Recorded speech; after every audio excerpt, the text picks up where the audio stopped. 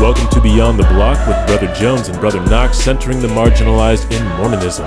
Brother Derek, how you doing, sir? Well, it's been a week. Like, part of it is I'm in the process of moving. Yeah. That is not fun. It is really not fun. I'm not prepared for this. It's just not good. Yeah. Yeah. Here in the for people that don't know, every September 1st in the Boston area is like a big game of musical chairs. Mm-hmm. Everyone scrambles around trying to use the same 7 trucks, just like all millennials are trying to use the same Netflix accounts. It's a big mess. Mm-hmm. Big mess. Gosh, but like you said, it's been a week between this whole moving business and also just this year of a week we've had in Mormonism. Like, let's just go right into it. Education week, bruh. Elder Holland had some words, did he not? Yeah. I don't even know where I want to start with this, but basically he started with this kind of like folksy, painting this folksy picture of, how wonderful BYU is, how much of a formative place that was for him, how much of a formative place it was for other people. It's educational and spiritual rewards for the people that have gone there or who have taught there, himself included. Talked about it being the greatest university anywhere around. Like, it seemed like it was going to be a nice talk at the outset. And then the whole thing just kind of goes left. And it's that part that went left that kind of has social media ablaze right now. I heard about this almost as soon as it happened. And me too. Yeah. So just a lot was happening in these few paragraphs that, was a part of this tangent that Elder Holland went off on with regard to people in the LGBTQ community. Where do you want to start with this, Derek? Well, I want to start with... Well, I'm going to jump into the DNC, because otherwise I won't ever get there. I'm going to start with DNC 94, verse 4. It says, "Verily I say unto you that it shall be built 55 by 65 feet in the width thereof, and in the length thereof in the inner court." And this is the instructions for the building of the Kirtland Temple, which we had back in DNC 88, where we were supposed to have a home for the School of the Prophets, a house of learning, a house of prayer, a house of order, all these other things. Yeah. To study by learning and also by faith. So we've got this blending or marriage of actual academic work plus the spiritual wisdom, and we're better with both than with neither, right? And that's my position, and that's actually the position of Elder Neil Maxwell, who gets quoted later in the talk. Mm-hmm.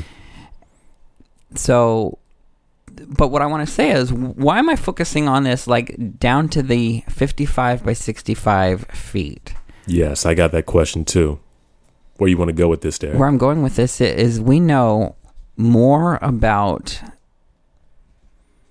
the nitty-gritty details of a building than we do about the plan of salvation for queer people. Mm-hmm. And if we can get this amount of specificity and detail, why not, instead of shedding tears, just go to the Lord and insist on, we need more light and knowledge.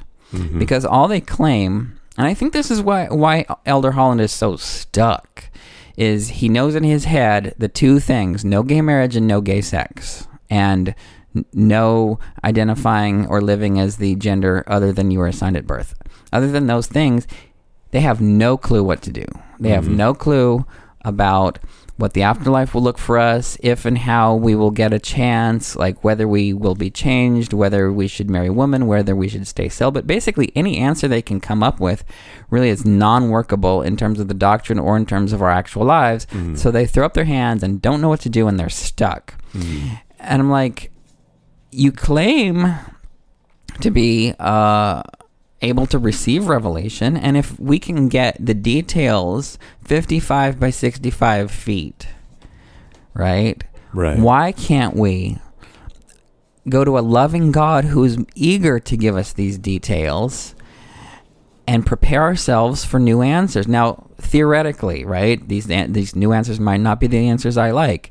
Mm-hmm. Right? That theoretically could happen. I don't think it will, because I know the Lord and what's going on. But theoretically, from Holland's perspective, they should be able to go and get more helpful answers. And so that's my jumping off. But also the jumping off gets back to the entire purpose of the Kirtland Temple, because in these sections 94 through 97, we're continuing this whole study by learning and by faith, the school of the prophets, the temple, a house of learning, a way of integrating. I'm not even going to call it worldly knowledge, right? Because people talk about integrating worldly knowledge with faith. But here's the thing. There's no such thing as worldly knowledge or worldly truth. Because if there's something that's true, if there's something that's actual knowledge, it is of God. It is spiritual. Like, we do not have this dichotomy where it's dualistic, where we've got actual earthly or worldly knowledge. No, if something's true, if we discover it through the means that God has given us, using the tools and the brains that God has given us, it is absolutely fair game as part of the gospel. And I think that is the heart of what BYU could do very well. And it's also the heart of why people are so scared about the direction BYU is going. Because we're gaining more knowledge. We're gaining more knowledge. And some people are, I think a lot of it goes back to these donor letters or these parent letters. Like, people send their kids off to BYU and they actually learn facts and they don't like the facts, and then they complain. It's the I want to speak to the manager thing that these Karens do. I shouldn't say that, right? Can I say that? I don't see why not. Well, anyway, there's these people, like, they don't get their way and they want to complain to the manager, and so they have these letters to Holland, and then Holland reads them and he gets fired up. Like, he gets spooked by these letters about what's being taught at BYU. And not also what's being taught, but also cultural change. Yeah.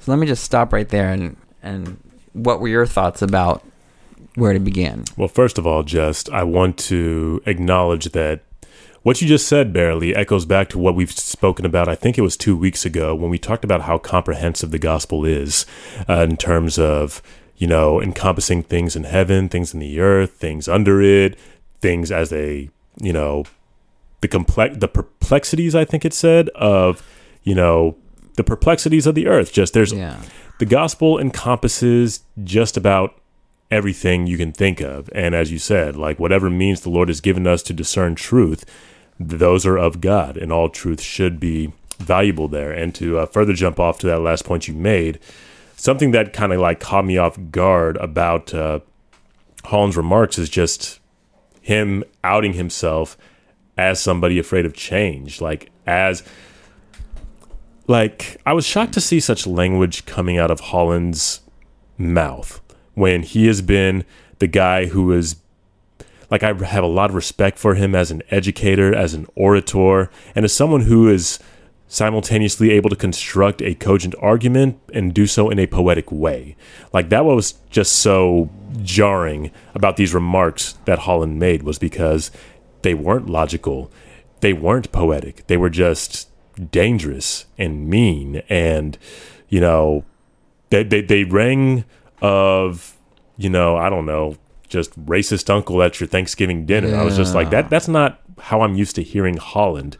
He went from calling for empathy and understanding for everyone while naming, or not specifically naming, but, kind of calling out Maddie Easton, trying to let other LGBTQ students know that they weren't alone. Like, how do you call for empathy and understanding for everyone and then come for Maddie Easton just for trying to make people feel safer and better at BYU? Like, he talked about his experience. It wasn't that pleasant at BYU. And it was like he says himself, he was a very impressionable kid, and he watched people. He knew people that ended up taking their own lives because, they were trying to live authentically and just didn't feel like they could do it. And to just hear Elder Holland trying to, basically complain about what Maddie Easton did when Maddie Easton did that to simply affirm this part of his identity that is divine and also let other people know that that part of their identity was okay, was just uncharacteristically lacking compassion.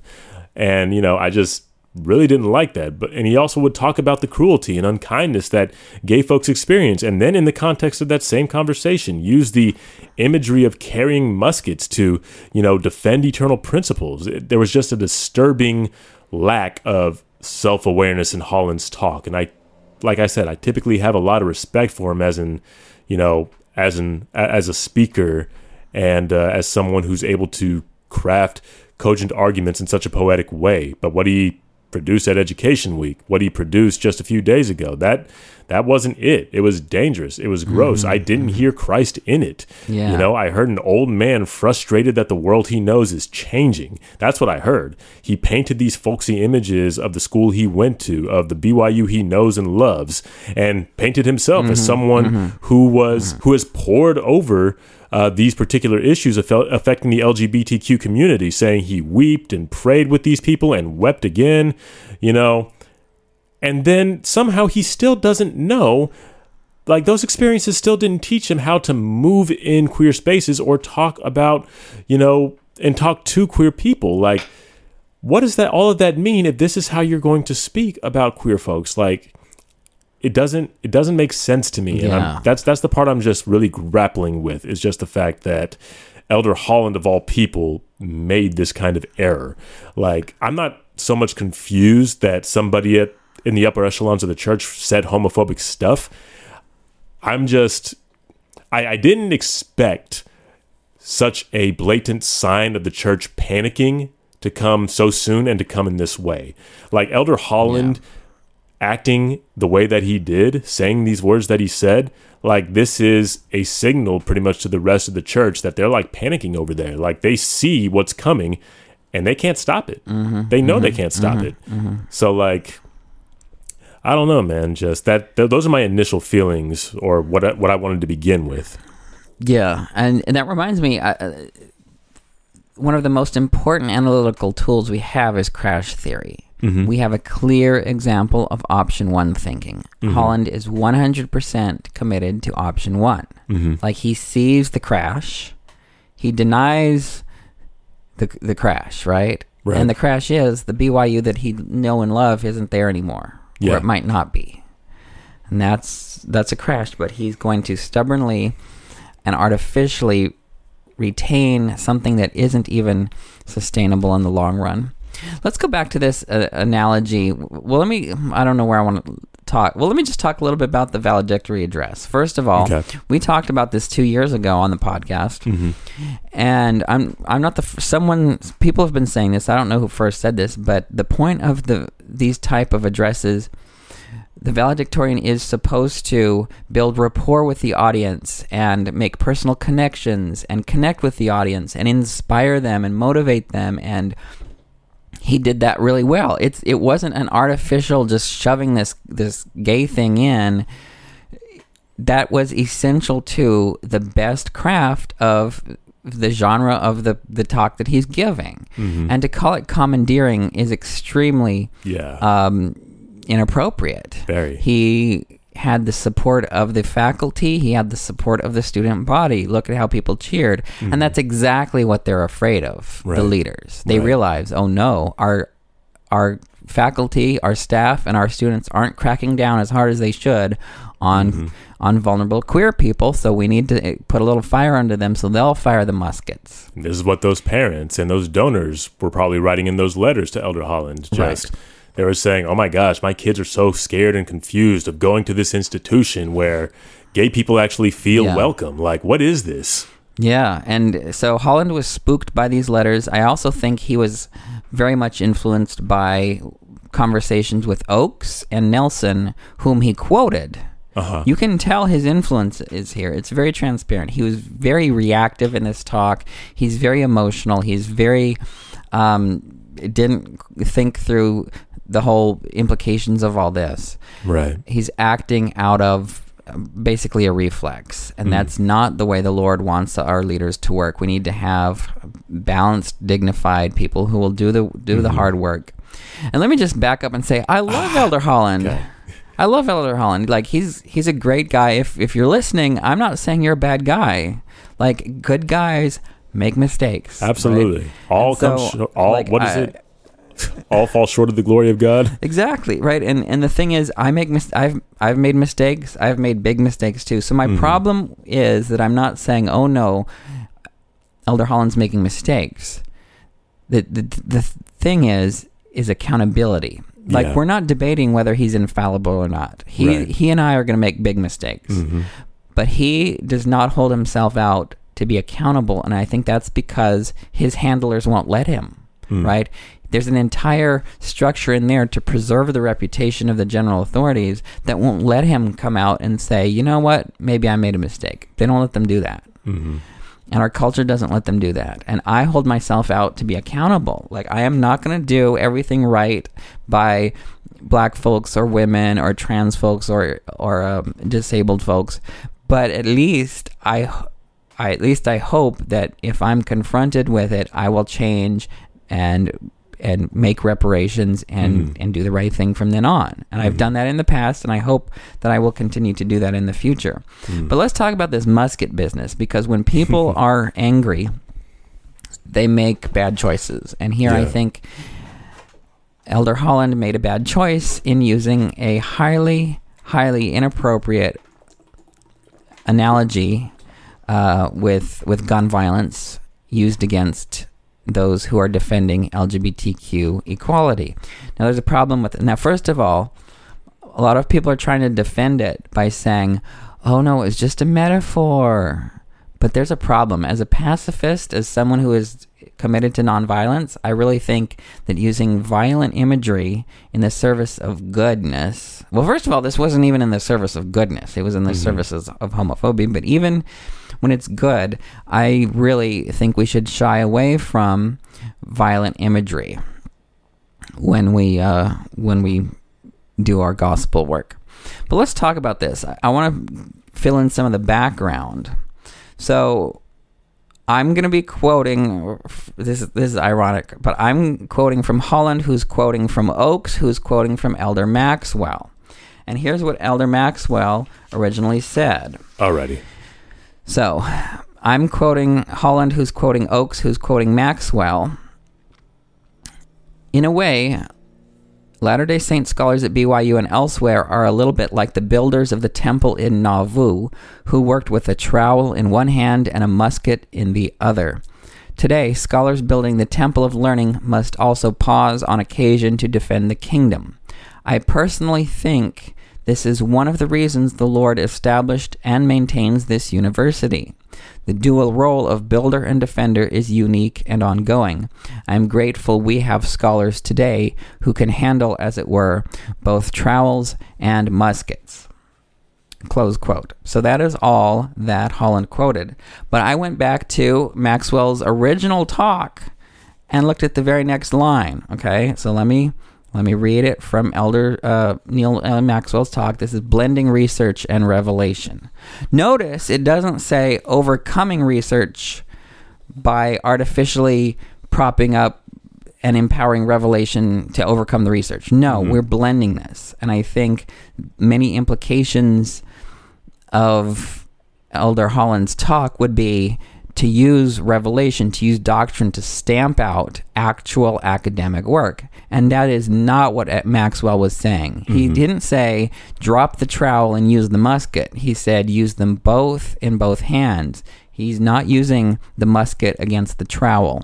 But anyway, so in this talk, Blending Research and Revelation, also given at BYU, so Maxwell says, I am grateful we have scholars today who can handle, as it were, both trowels and muskets. The very next sentence is, our scholars' work must be respectable and it must be effective over the long haul. See, it's right here.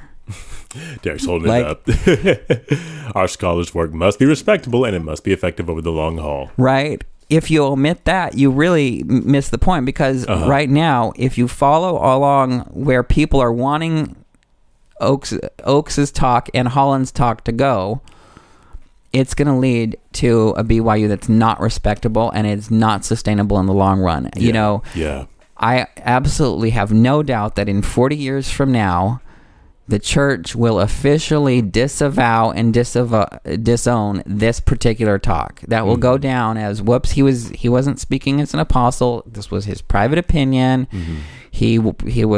That was his private opinion, and that was 40 years ago, and now we've moved on. Like, this will be disavowed. I'm disavowing it now, right? And the future will definitely validate me on this.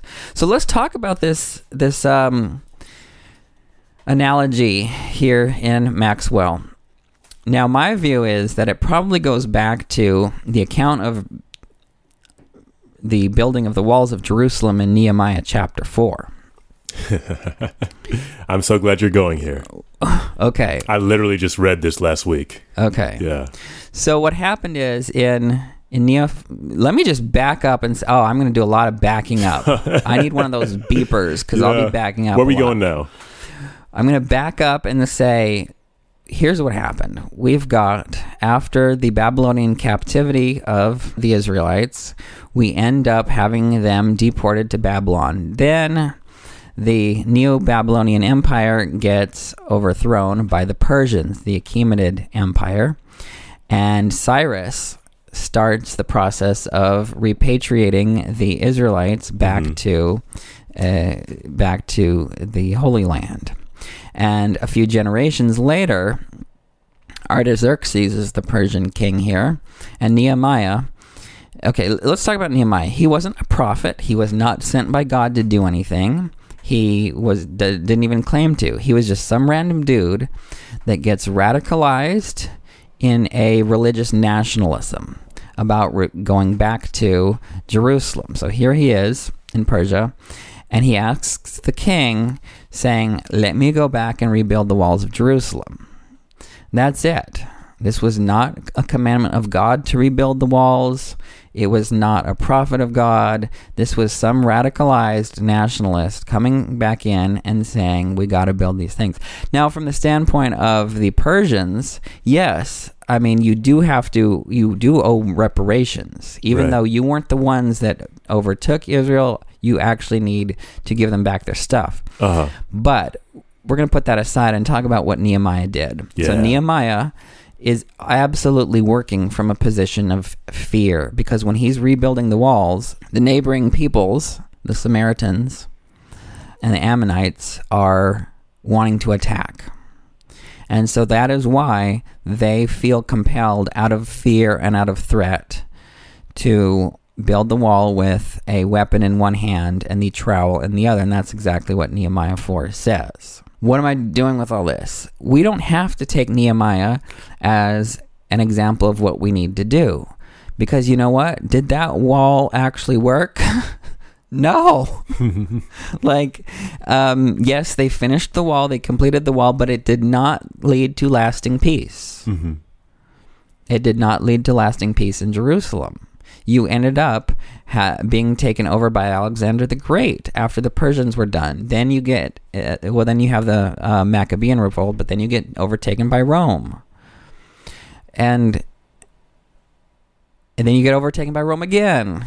And then Jerusalem completely falls. Like what Nehemiah did of building a wall and using violent means to secure peace will never, ever, ever work. So that's what I want to say about, and right-wingers are going to love some Nehemiah, right? Because it's all about building a wall to keep out the Mexicans. And that's not even what it was. But so people are trying to say, well, look, if you look at the analogy, it's completely defensive, right? And yeah, in Nehemiah it was defensive, and in Maxwell and in Holland it's defensive. But my problem is, why are you thinking that LGBTs, rather than being a shared part of the same body, you see them as a foreign enemy? Like the reason I don't attack my foot is because we're all connected. What Holland is asking people to do is take up muskets against fellow members of the body of Christ that are doing the best they can with what they know. And maybe it is metaphorical muskets, but it's still not acceptable, in part because we still today face hate crimes, and we still face the risk of being told that there's no place for us in this world or the next. And many LGBT folks soon have the desire to turn the musket against themselves. You just can't go there, right? Even if it is metaphorical, it's still violent. Right. It is still not okay. It is not okay the way Holland threw Matt Easton under the bus. I haven't even really gotten into the rest of you talk for a while, because I'm going to have more to say. Well, it's fine. Like, basically the only thing...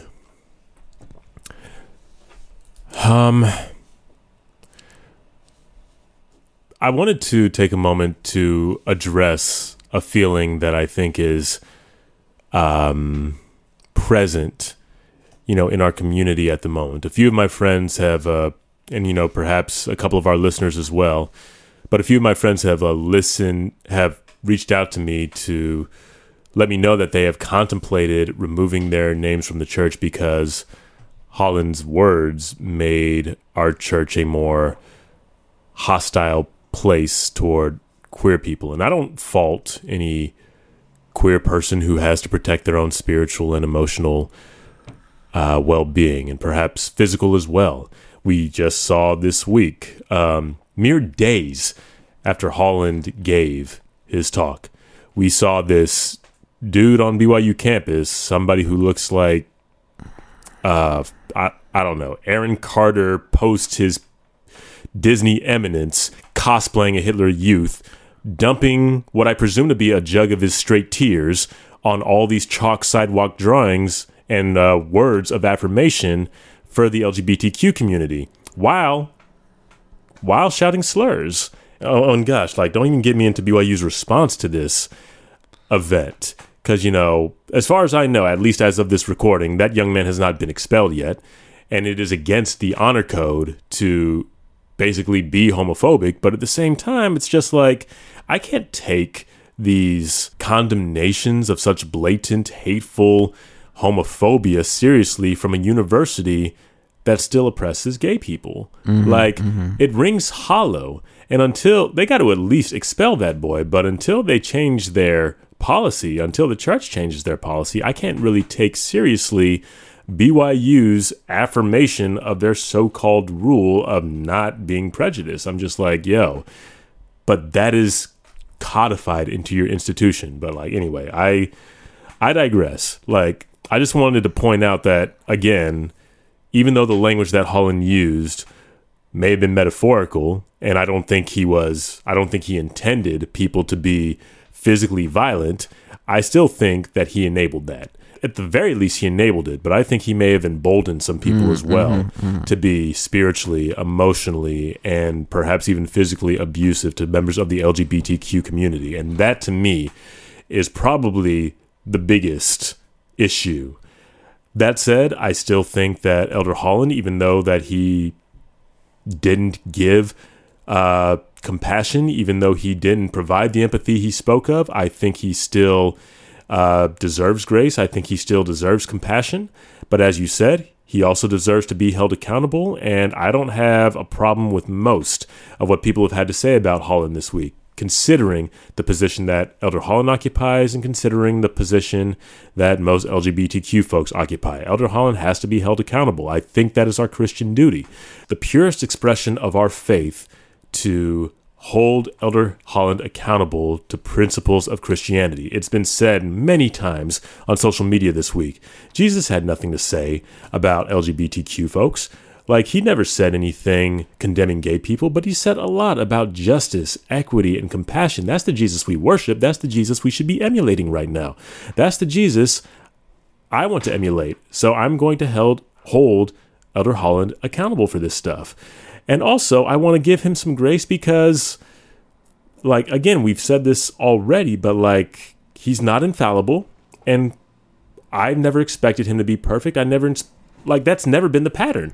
None of the Lord's anointed have ever been perfect. Not in the latter days, not in the ancient days. The original apostles have shown themselves on multiple occasions to be prideful, greedy, faithless, impetuous, racist, and like sometimes downright clueless about the divine, even as the divine walked among them. I'm willing to give Elder Holland some grace, but like also hold this man accountable, because that's what being Christian means. Like, we hold other disciples of Christ accountable to the principles of Christ that we claim to follow. This is what Paul did to Peter in Antioch, because Peter, being racist himself in Antioch, needed to be held accountable. And what Paul used to hold that man accountable was not his authority. It was not his rank. It was the law of Christ. That is all he needed. That is all That's all we need. So, like, I'm going to say one more thing. May ruffle some feathers of our listeners, but like, I know that there's some of y'all who are listening to this podcast right now who just listen to the podcast and you think your work is done. You know, a lot of would-be allies, I feel like, need to understand that it's not enough to, you know, add a rainbow overlay to your social media profiles. It's not enough to lament on social media. It's not enough to listen to this podcast. It's not like... Y'all actually need to get out there and actually say things. You got to do things. You have to put something on the line at this point. Like, being an ally should be costly. It should be costly. Being a disciple of Christ right now should be costly. It should be difficult in your ward. I mean, I don't know the wards that you exist in, but like, when you go to church like when this drops, it's already going to be Monday, but I'm giving a talk tomorrow in church. I didn't know what I was going to talk about until this week. Guess what I'm talking about? Holland. And I better be there for that then. And you're going to be there for that, because I have to. We can't just go to church tomorrow and pretend that this didn't happen and pretend that this doesn't need to be addressed. Yeah. We have to, as Christians, we have to hold each other accountable, and we have to live into the responsibility to affirm the marginalized. Like, the Jesus that we worship affirmed, I think I said this on social media, but the Jesus we worship, he affirmed the marginalized, identified so hard with them that he declared that however we treat them is basically our treatment of him. This Jesus also welcomed in the poor, the taxpayer, the widowed, the women, the sex worker. Like, he included all of these people. That's the Jesus we worship. That's the Jesus we ought to emulate. Last week, or I guess this week in the Come Follow Me lesson, we talked about emulation as a form of worship. That's what DNC Doctrine and Covenants section 93 teaches us. Emulation of Christ is a form of worship. If we're not emulating Christ, we're not worshiping him. Let me just read the scripture real quick, because this is important. This is section 93, verse 19. I give unto you these sayings. And by the way, these are the sayings about light, truth, and knowledge, that you may understand and know how to worship and know what you worship, that you may come unto the Father in my name and in due time receive of his fullness. And then he goes on to say how to worship. If you keep my commandments, you shall receive of his fullness and be glorified in me as I am in the Father.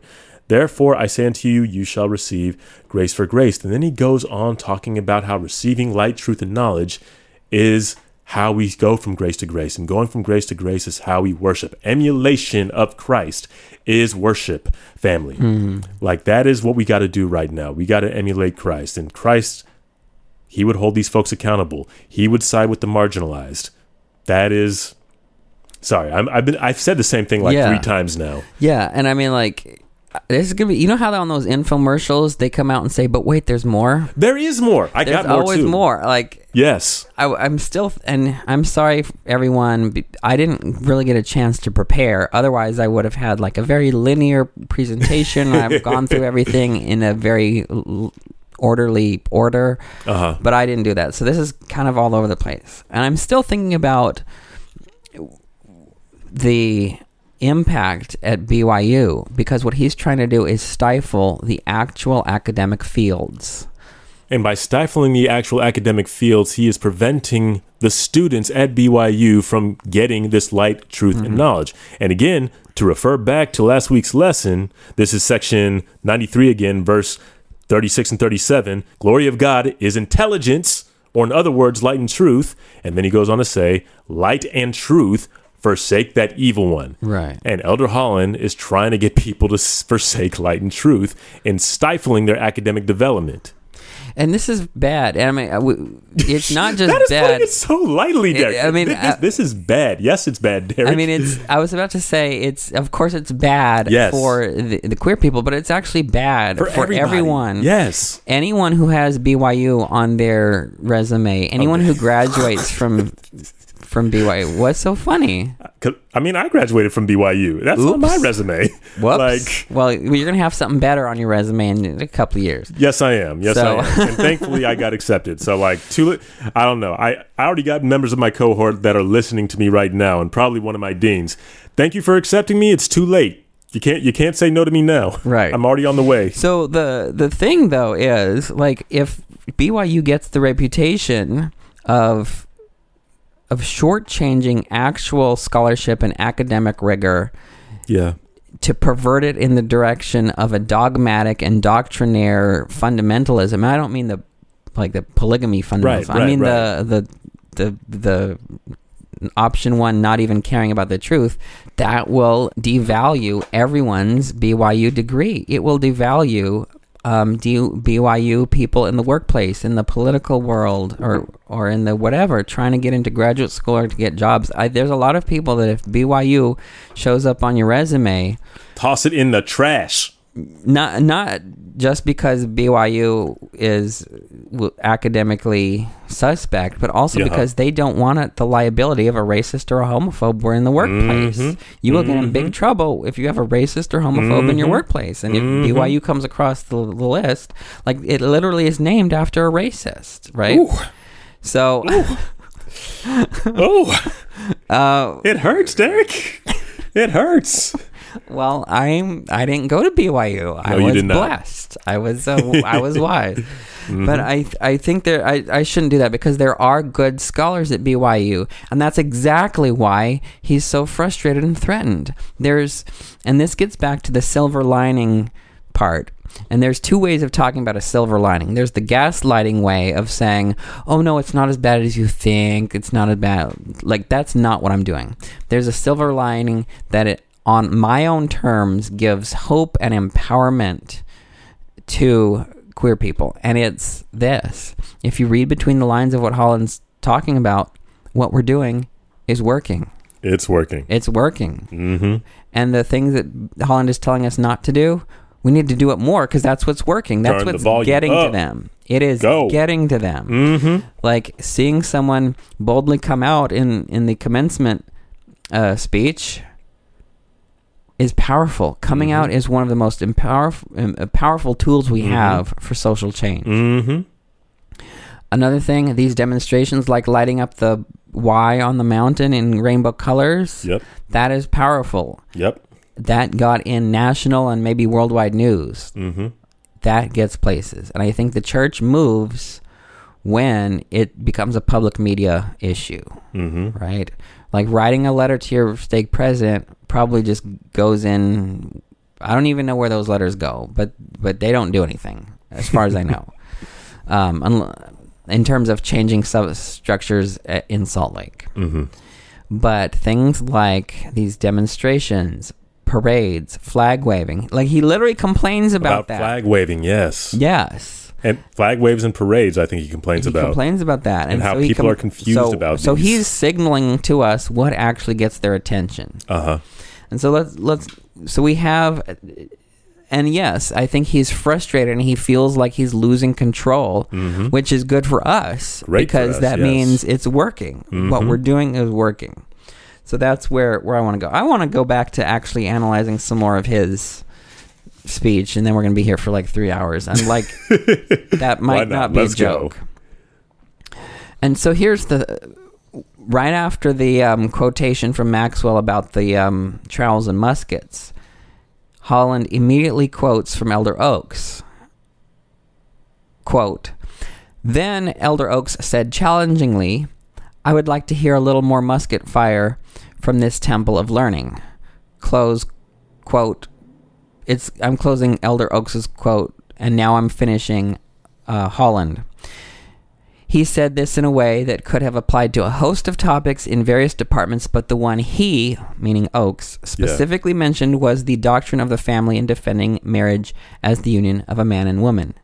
So immediately after talking about this musket business, Holland quotes Oakes explicitly asking for musket fire against those who would defend LGBT equality. Like that is absolutely unacceptable for a prophet, for an apostle, for a sixth grader. Like I have sixth graders. I mean, I know sixth graders who have better sense than this, right? And that's a problem because what we've got here is, you know how Aaron built a golden calf? He thought he was doing the right thing. Yeah. Right here, Holland's building a golden calf. You know, Aaron was one of the most senior leaders of God's people and whipped people up into building this calf. And it was so popular and it was absolutely wrong. Using violence against LGBTs, whether it's physical or emotional or spiritual, is not okay. I did not give Elder Holland permission to use gun violence against me. And this reminds me, I hate to say it reminds me of Trump, but look at Trump and the January 16th insurrection. Like Trump whipped people into doing weird things and unpredictable. I mean, people on the right can be unpredictable. Like we don't know if someone will literally take a musket to a pride parade. Right.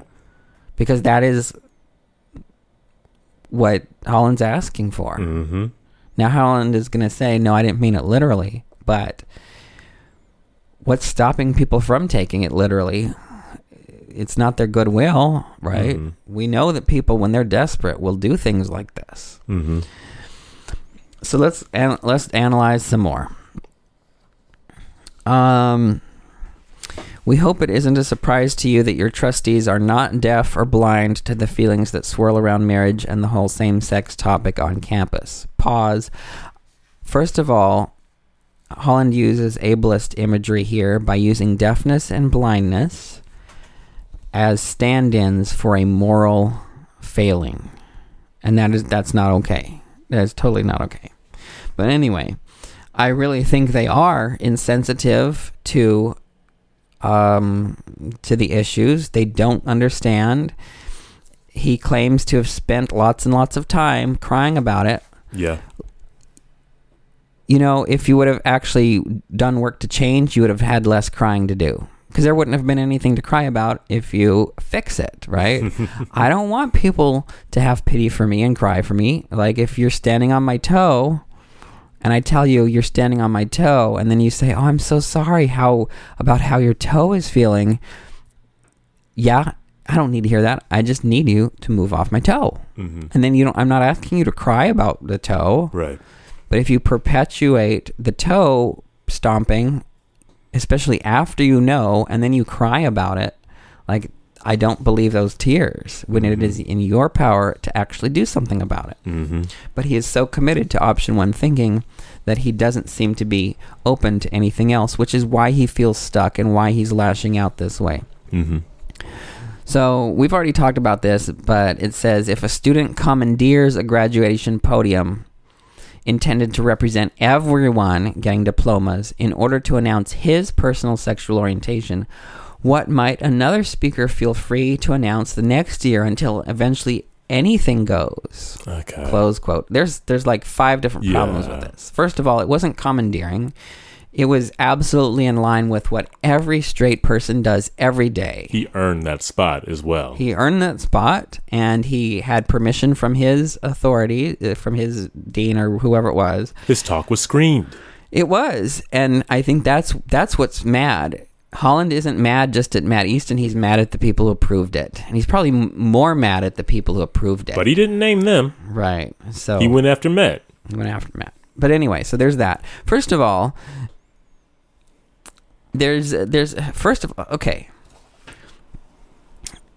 There is a sense in which a gay person speaking their truth does represent everyone, because then that's a model of everyone. You know, you have to find and replace, or you have to substitute your own thing. But there's a sense in which it is generalizable. He is representing everything. He's representing the hard work of everyone going through whatever struggles they went through and coming out successfully. That is inspiring and absolutely valid. Like, to complain that a gay person doesn't represent everyone is to say that gay people, that there's something different about being gay, that it's not the same as everyone else. And that's like, so there's a circular problem here. Why wouldn't? You know, love is love. I think he just puts gays in a different category and gay love in a different category, so he doesn't see that as representative of a basic human life. It totally is just a basic human life. And so there's a big problem there. The other big problem is, like, you know, Elder Holland, quite hypocritically in his own talks about his wife and kids. Mm-hmm. Like, he mentions... Stop putting your heterosexuality in my face. Like he talks about it. Like, there is no valedictorian who mentioned his wife or her husband or their plan to eventually marry a spouse or dating people. You know, none of that would have registered as commandeering. The only reason it's seen as commandeering is because of this interpretation that gets put on it, and that interpretation comes out of homophobia, straight out of homophobia. Straight out of homophobia. I'm going to start using that more. You want me to make a shirt? No. All right. No. Well, maybe. But anyway, so this comes straight out of homophobia. Let's talk about a fire alarm. Okay? A water sprinkler is called that because it produces water. Right? It delivers water. A fire alarm does not produce or deliver fire. It lets you know that there's already a fire, but it does not cause the fire. So when he's talking about divisiveness and how this was divisive, it's not divisive any more than a fire alarm is firing, whatever, right? What Matt said would have not been controversial at all in any context where there's no homophobia. Mm-hmm. It inherently is not divisive. When I come out as gay, it is not inherently divisive. The only way it becomes divisive is in the context of homophobia, and the homophobia is the actual divisiveness. Like, I'm not out to get rid of straight people. I'm fine with straight people. You can be straight if you want. Like, I don't care. Go ahead. Like, I support your straightness. Like, so it's not divisive for me to be gay because my gayness is inclusive of straight people. Like, if you're gay, you're gay. If you're straight, you're straight. It's the reverse that's divisive. So it is completely disingenuous for Holland to characterize the parades or the coming out or the why. Or he didn't mention the why, but he clearly knows about it. Right. Here's some other things. He says, for example, we have to be careful that love and empathy do not get interpreted as condoning and advocacy. Sorry, I talked over that. Say it again. Yeah. For example, we have to be careful that love and empathy do not get interpreted as condoning and advocacy. Let's talk about this right here, because that's not Christ-like at all. Let's go back to, we've talked about this on the podcast before, John 8 and the woman who was left alone with Jesus. What happens is she was caught red-handed in the act of adultery. And we've got a split between what Jesus does publicly and what he does privately when no one's around. Publicly, he lets her off the hook. Mm-hmm. Publicly, he saves her life. Mm-hmm. Publicly, he does not condemn her. Publicly, he does not even reprove her sin. Publicly, everyone that was there, what they see is Jesus telling everyone, let the one without sin cast the first stone, and by that means, he gets everyone to leave. Mm-hmm. That's all everyone knows. No one knows what he actually says to her in private, is where he says, neither do I condemn thee, go and sin no more. Now, yes, he does say go and sin no more, but he says that privately, leaving everyone in the universe with the public perception that he was lax on adultery, that he was condoning or advocating, right? they never heard him once condemn her sin, right? And Jesus does not condemn her to death, and he even doesn't condemn the past sin. He's just talking about the future. He's just saying, don't sin in the future. So Jesus is totally fine doing what Holland is not totally fine doing, okay? Let's talk about this. Christ never once withheld his love from anyone, but he also never once said to anyone, because I love you, you are exempt from keeping my commandments. Now, there's a couple of problems with this. This is my least favorite sentence in the entire talk, I think. First of all, it's mischaracterizing what queer people are actually saying. Right. I have never said to anyone, just let me sin because it's easier. Like, if you love me, you'll let me sin. I have never once defended the right of people to sin.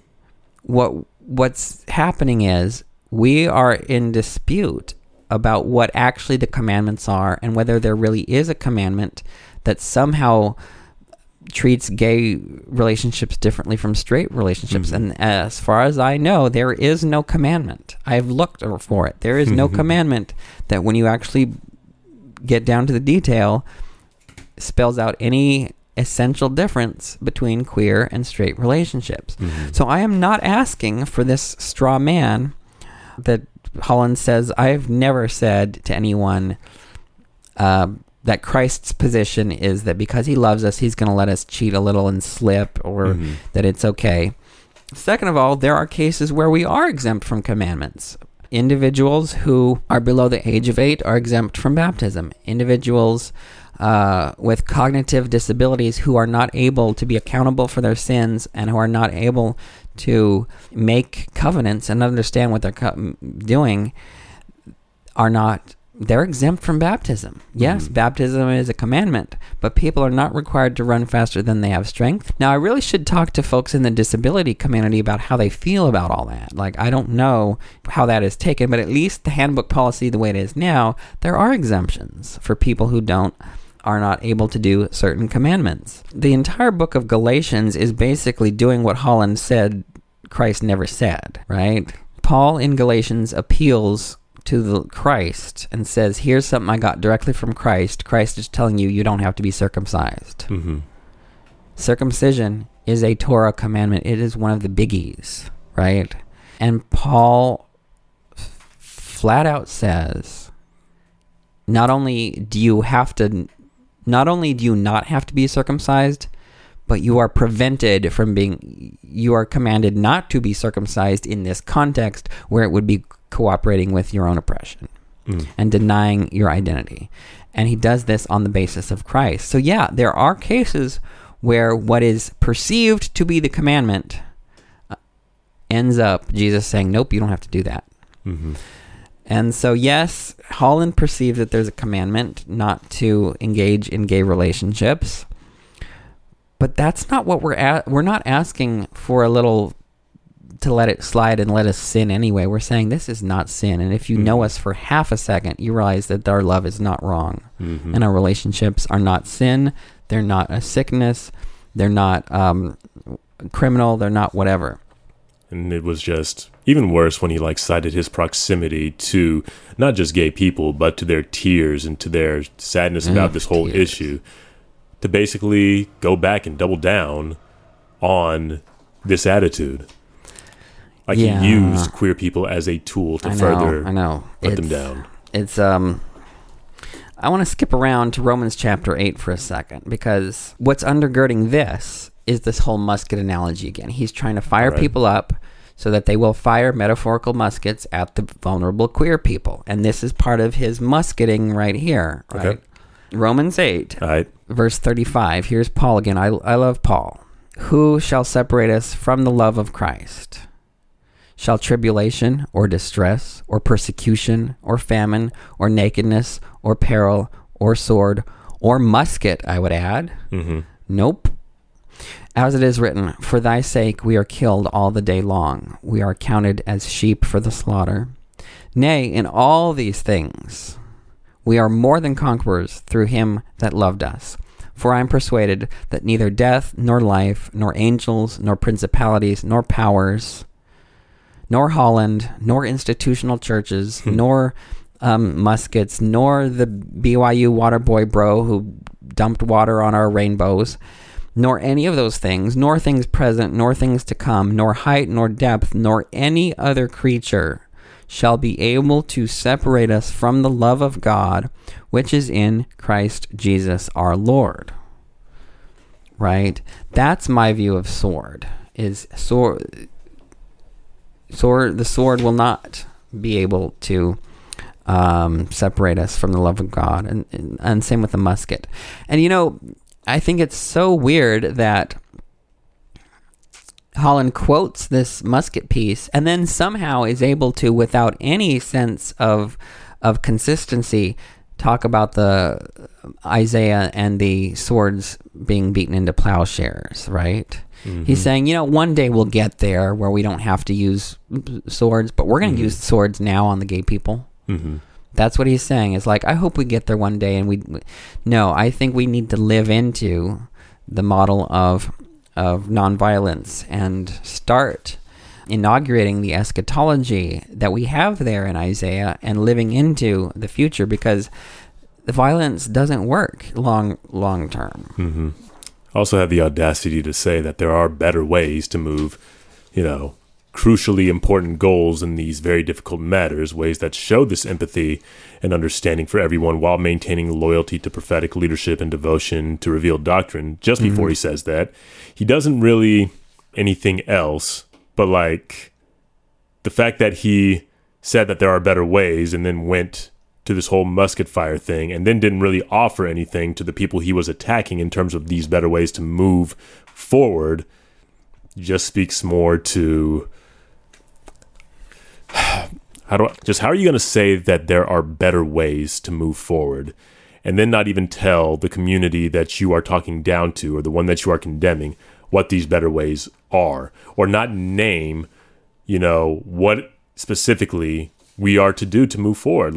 People do this in the church all the time, and it really gets under my skin when they will cite the family proclamation, talk about the law of chastity, condemn gay people all day long, condemn queer people all day long, and then never really talk about the implications of, those teachings, never really talk about how those things affect those communities, and not really take responsibility for that rhetoric on people, never suggest anything that actually works. This is something that we don't do well in the church. We're not very good at taking responsibility for our homophobia. We're not very good at being accountable to our upholding of institutional structures that are oppressive. We like to talk about the commandments, but we don't like to talk about, and I say commandments in scare quotes. We like to talk about those commandments. We don't like to talk about their consequences. We like to talk about the family proclamation or the law of chastity. We don't like to talk about the fact that those things apply differently to members of marginalized communities, or in this particular case, applies differently to queer folks, just. Right, and I think that gets back to the mission of BYU, is to be a community of learning. And in order to learn, you have to become curious. Yeah. And in order to understand marginalized folks and understand diversity, you need to be curious. I think diversity is a blessing for a learning community, because that's how you actually learn, is by engaging others. I really think that this shoving the gays into BYU isn't some just agenda piece. It actually is literally part of the mission of BYU to give everyone a better understanding of the world we live in. That's what it's part of the motto. Education is supposed to be. Yeah. And I love this. Rabbi Danya Ruttenberg said this on Twitter: "We need diverse representation, not only so every kid can see themselves as the hero of the story, but so that every kid can understand that other kinds of kids are also the heroes of the story." So what Matt Easton was doing wasn't just for the queer kids in the room. It was for everyone in the room to learn that queer kids can be heroes too. And that is absolutely generalizable to everyone. It's something for everyone there. Certainly. And this mission of learning, I don't know where this anti-intellectualism came from in the church. Well, maybe I do know a little bit where it came from, but I don't want to talk about it. All right. But what I do want to talk about is our 13th article of faith, which completely, along with studying out of the best books, learning by studying by faith, right? This is important. Here's the 13th article of faith. We believe all things. We hope all things. We have endured many things and hope to be able to endure all things. If there is anything virtuous, lovely, or of good report or praiseworthy, we seek after these things. There is no worldly knowledge. There is no worldly truth. Do not ever put worldly knowledge in contrast or in competition with doctrine, because if it is true, it is fair game. We're supposed to seek after everything that's virtuous, lovely, or good report, anything that's true. Yes, sir. You know, we believe in being honest and true. Like, we should be best positioned out of all the churches to integrate a healthy spirituality with a rigorous academic approach to scholarship. Like, why don't, and I think a lot of people at BYU are doing a good job. Most of the faculty at BYU are doing real scholarship, which is why they're in trouble, and which is why we know we're winning, and why Oaks fears losing. And I think that's so sad that Holland is approaching this whole thing out of fear.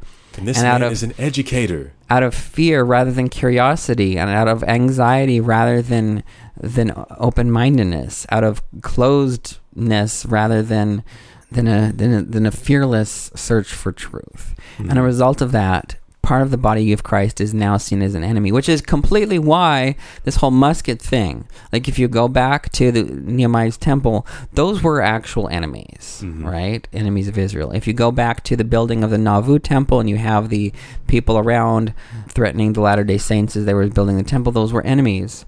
We who are LGBT are not the enemies of the church, we're the saviors of the church. Like, everything that's going to go well in the next 40 years is going to be because of people on the margins, women, people of color, queer people, disabled folks. Absolutely.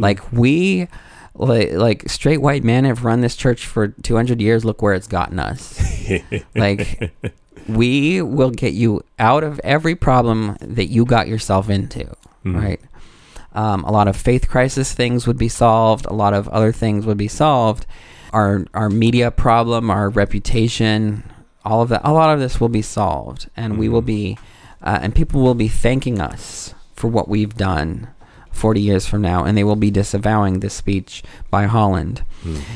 You know, Brene Brown, I saw this quote circulating online. She said, when the culture of an organization mandates that it is more important to protect the reputation of a system and those in power than it is to protect the basic human dignity of individuals or communities, you can be certain that shame is systemic, money drives ethics, and accountability is dead. I want to say this one more time. Yes, sir. When the culture of an organization mandates that it is more important to protect the reputation of a system and those in power than it is to protect the basic human dignity of individuals or communities, you can be certain that shame is systemic, money drives ethics, and accountability is dead. This is absolutely true of our church, right? And this makes Jesus cry. These are real tears, not fake tears, not crocodile tears. Holland is privileging the memory of a BYU that is going away, and maybe already is gone, and he's trying to artificially use dominion over BYU to accomplish something that Christ would never smile upon. I hate to put you on the spot, but it's fine. Is there a time in your life where you would have listened to Elder Holland's speech and been on board with it? I mean, probably. At least the one moment I can remember the switch being flipped from me being a homophobe to moving into not being a homophobe, that happened while I was at BYU. So I know that there was a time when I was at BYU where I probably would have rocked with what Elder Holland was said. It was over a decade ago, but still, I think the point still stands that there is definitely a time. And this is another reason why I'm willing to give Elder Holland grace, because I know not too long ago, or at least, just over a decade ago, I was somebody who would have agreed. Probably not to the point of committing any kind of physical violence or stuff like that against members of the LGBTQ community, but I would have quoted Elder Holland's talk. What would have, if you can like dial your brain back to that time, what would have reached you? Like, what could have someone said to you when you were out there quoting his talk? Is there anything that someone could have said to you? Any information they could have imparted? Any relationship they could have built? Like, what would have gotten you to see through what Holland was doing here? Honestly, the slightest interrogation probably could have done it, but I was at BYU and nobody was interrogating me. No one was interrogating my faith, at least not at that point. I don't remember who all was in my life at this point, but the thing is, it honestly was these little interrogations that people were asking me to do, somewhat at BYU, but also from faculty members and, some of my own inner circle. I don't think it would have taken much for me to reconsider. I would have had a little bit of a crisis of some kind. I would have had a little bit of a breakdown at the result of the interrogation, but, I honestly think that's all it would have taken at that point, because that's really all it took for me to, ultimately flip the switch into learning what it was to not be homophobic and feeling that I was justified in not wanting to be homophobic, if that makes sense.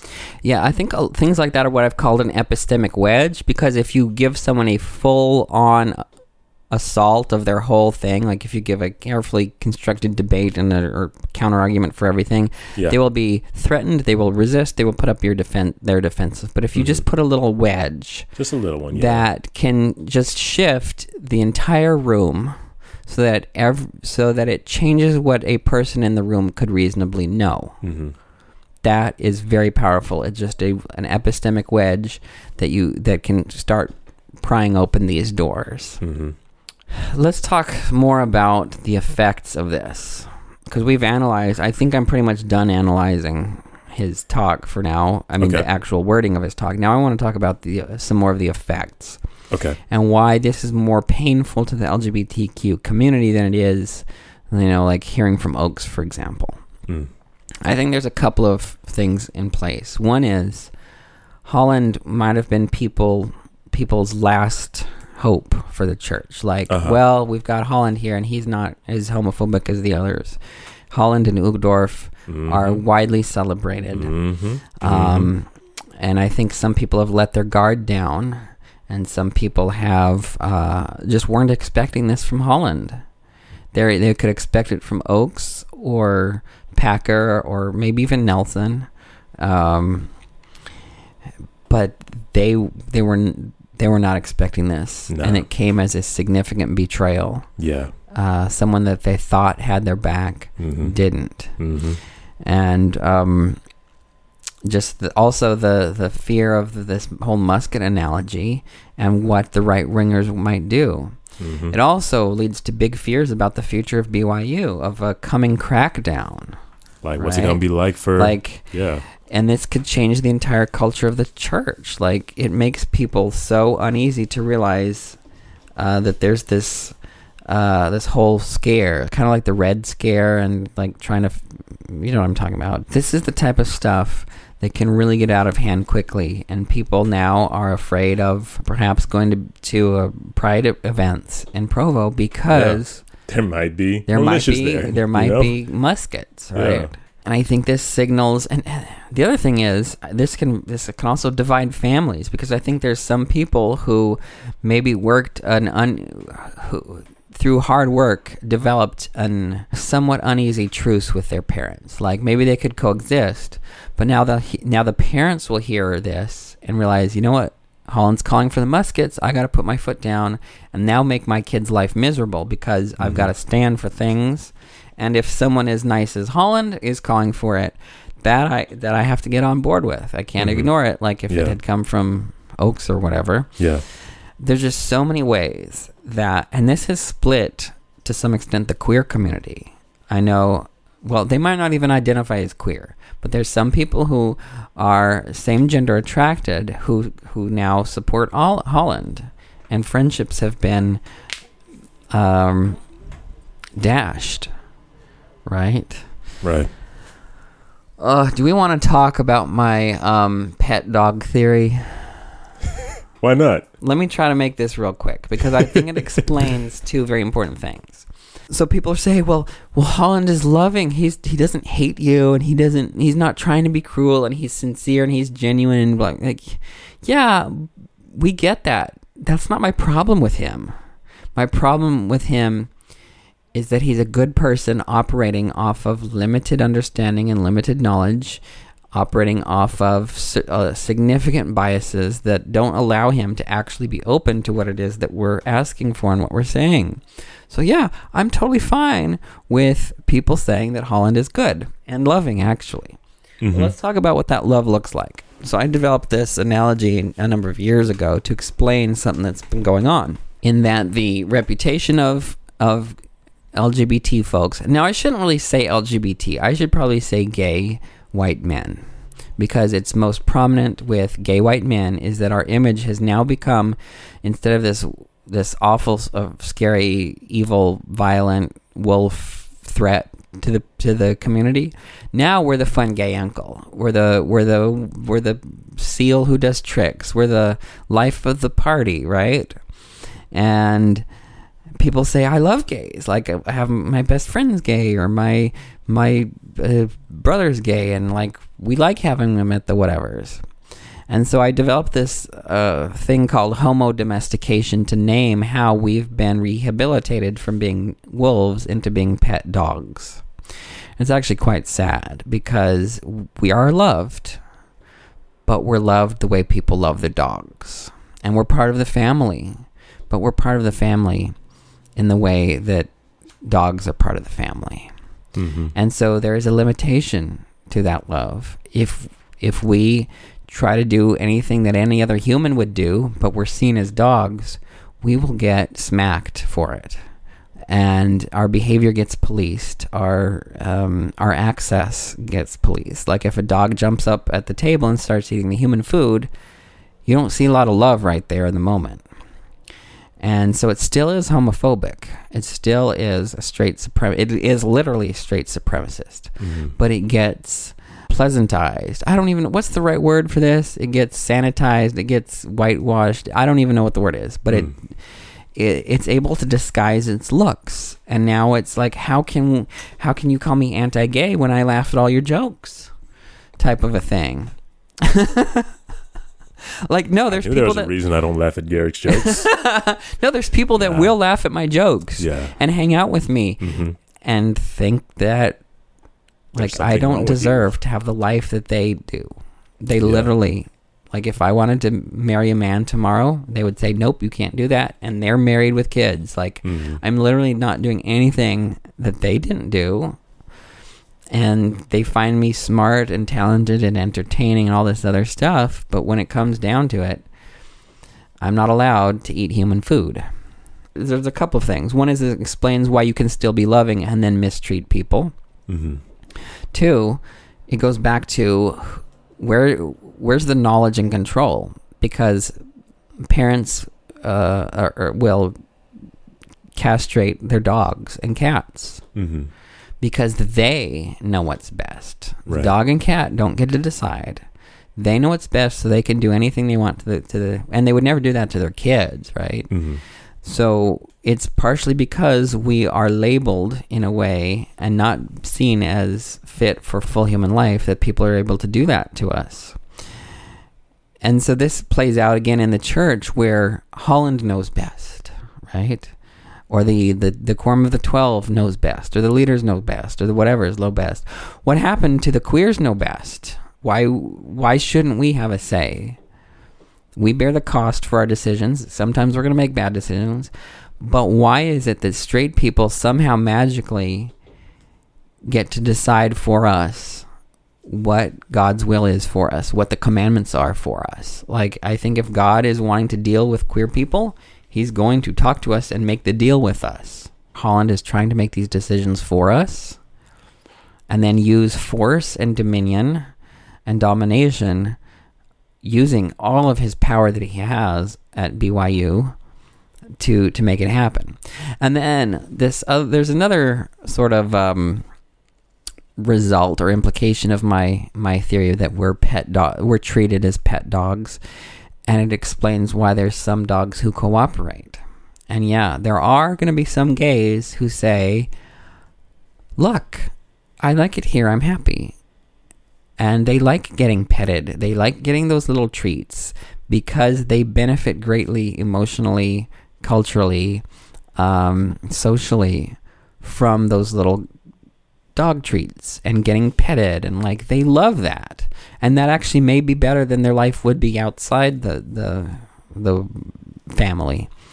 But they are still treated like dogs. They just like it.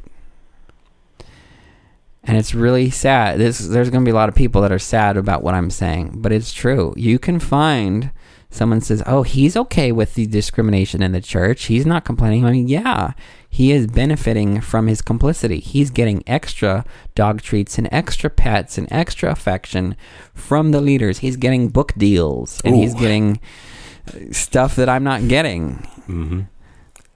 And that literally happened on our Instagram page a couple of days ago. I don't know if you saw. Right. There's a lot, and I'm not going to name any names. And the reason why I'm not going to name any names is because some people could name me. There's people that would point to me and say, well, Derek is complicit. And I don't want to start that conversation. I think once people actually get to know me, they realize that I know exactly what I'm doing, and they support me once they know what I'm doing. But I see why some people will think, because I am happy in the church. Mm-hmm. I also don't feel the effects of homophobia because I'm immune to it, not because it's not there, but because through a lot of privilege and a lot of work and a lot of other experiences, I just don't let these things get to me.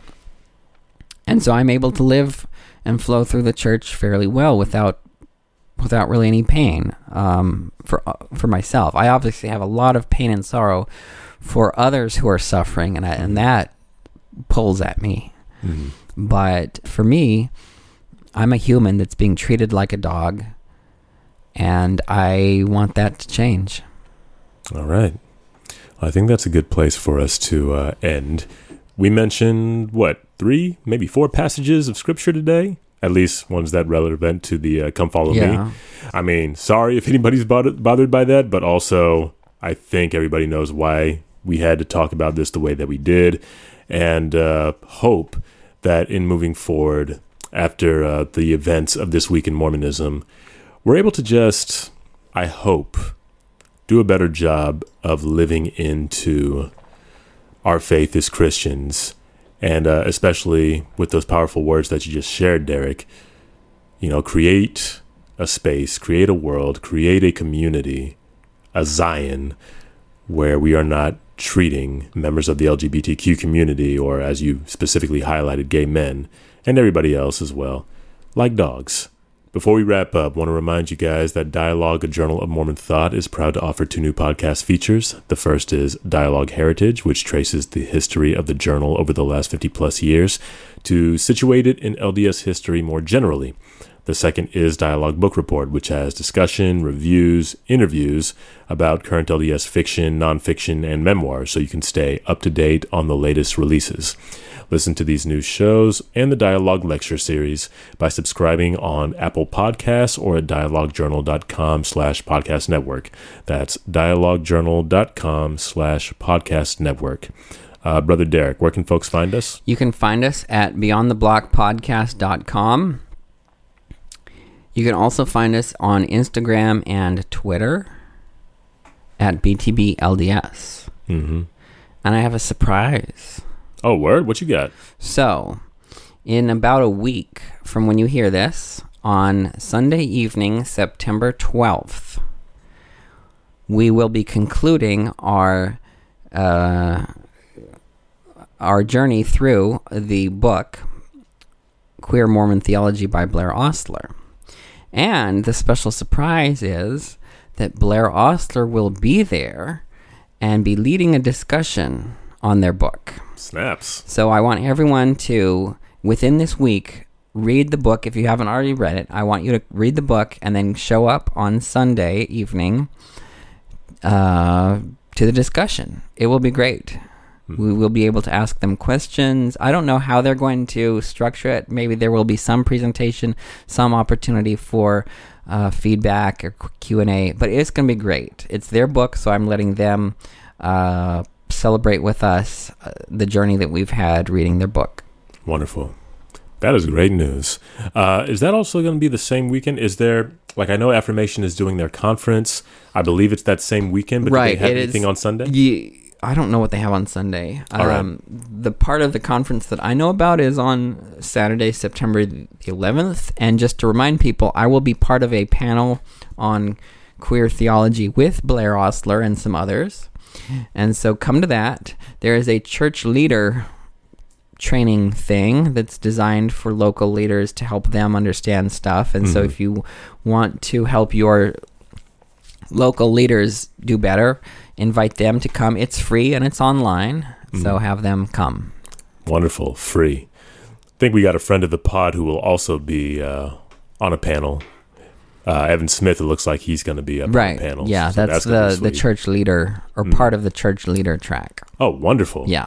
Yeah, need Evan in there. Yeah. Oh, I should name that on Monday, I had an emergency debrief of the Holland disaster, and over 100 people in pain showed up. And I think I need to do more of those. Every time something happens in the LGBT world, whether it's good or bad, I need to have and host a debrief that same day so that we can process together, so that we can sing our songs, that we can name our joys and name our tragedies, and so that we can be with one another, because so often LGBTQ folks are isolated.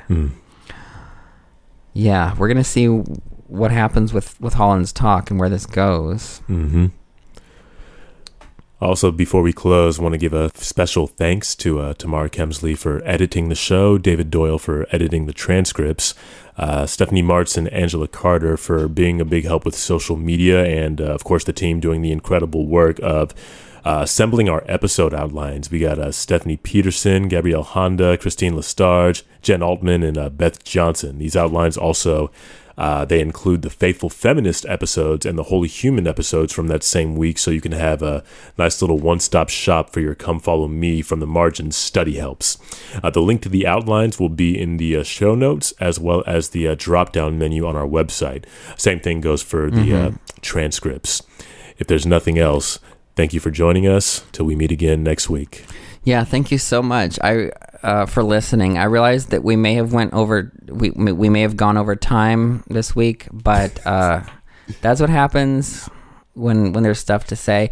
Maybe we should change our name from Beyond the Block to Beyond the Clock. We were doing so well, Derek. We were doing so well. Beyond the Clock. Okay. Bye, everyone.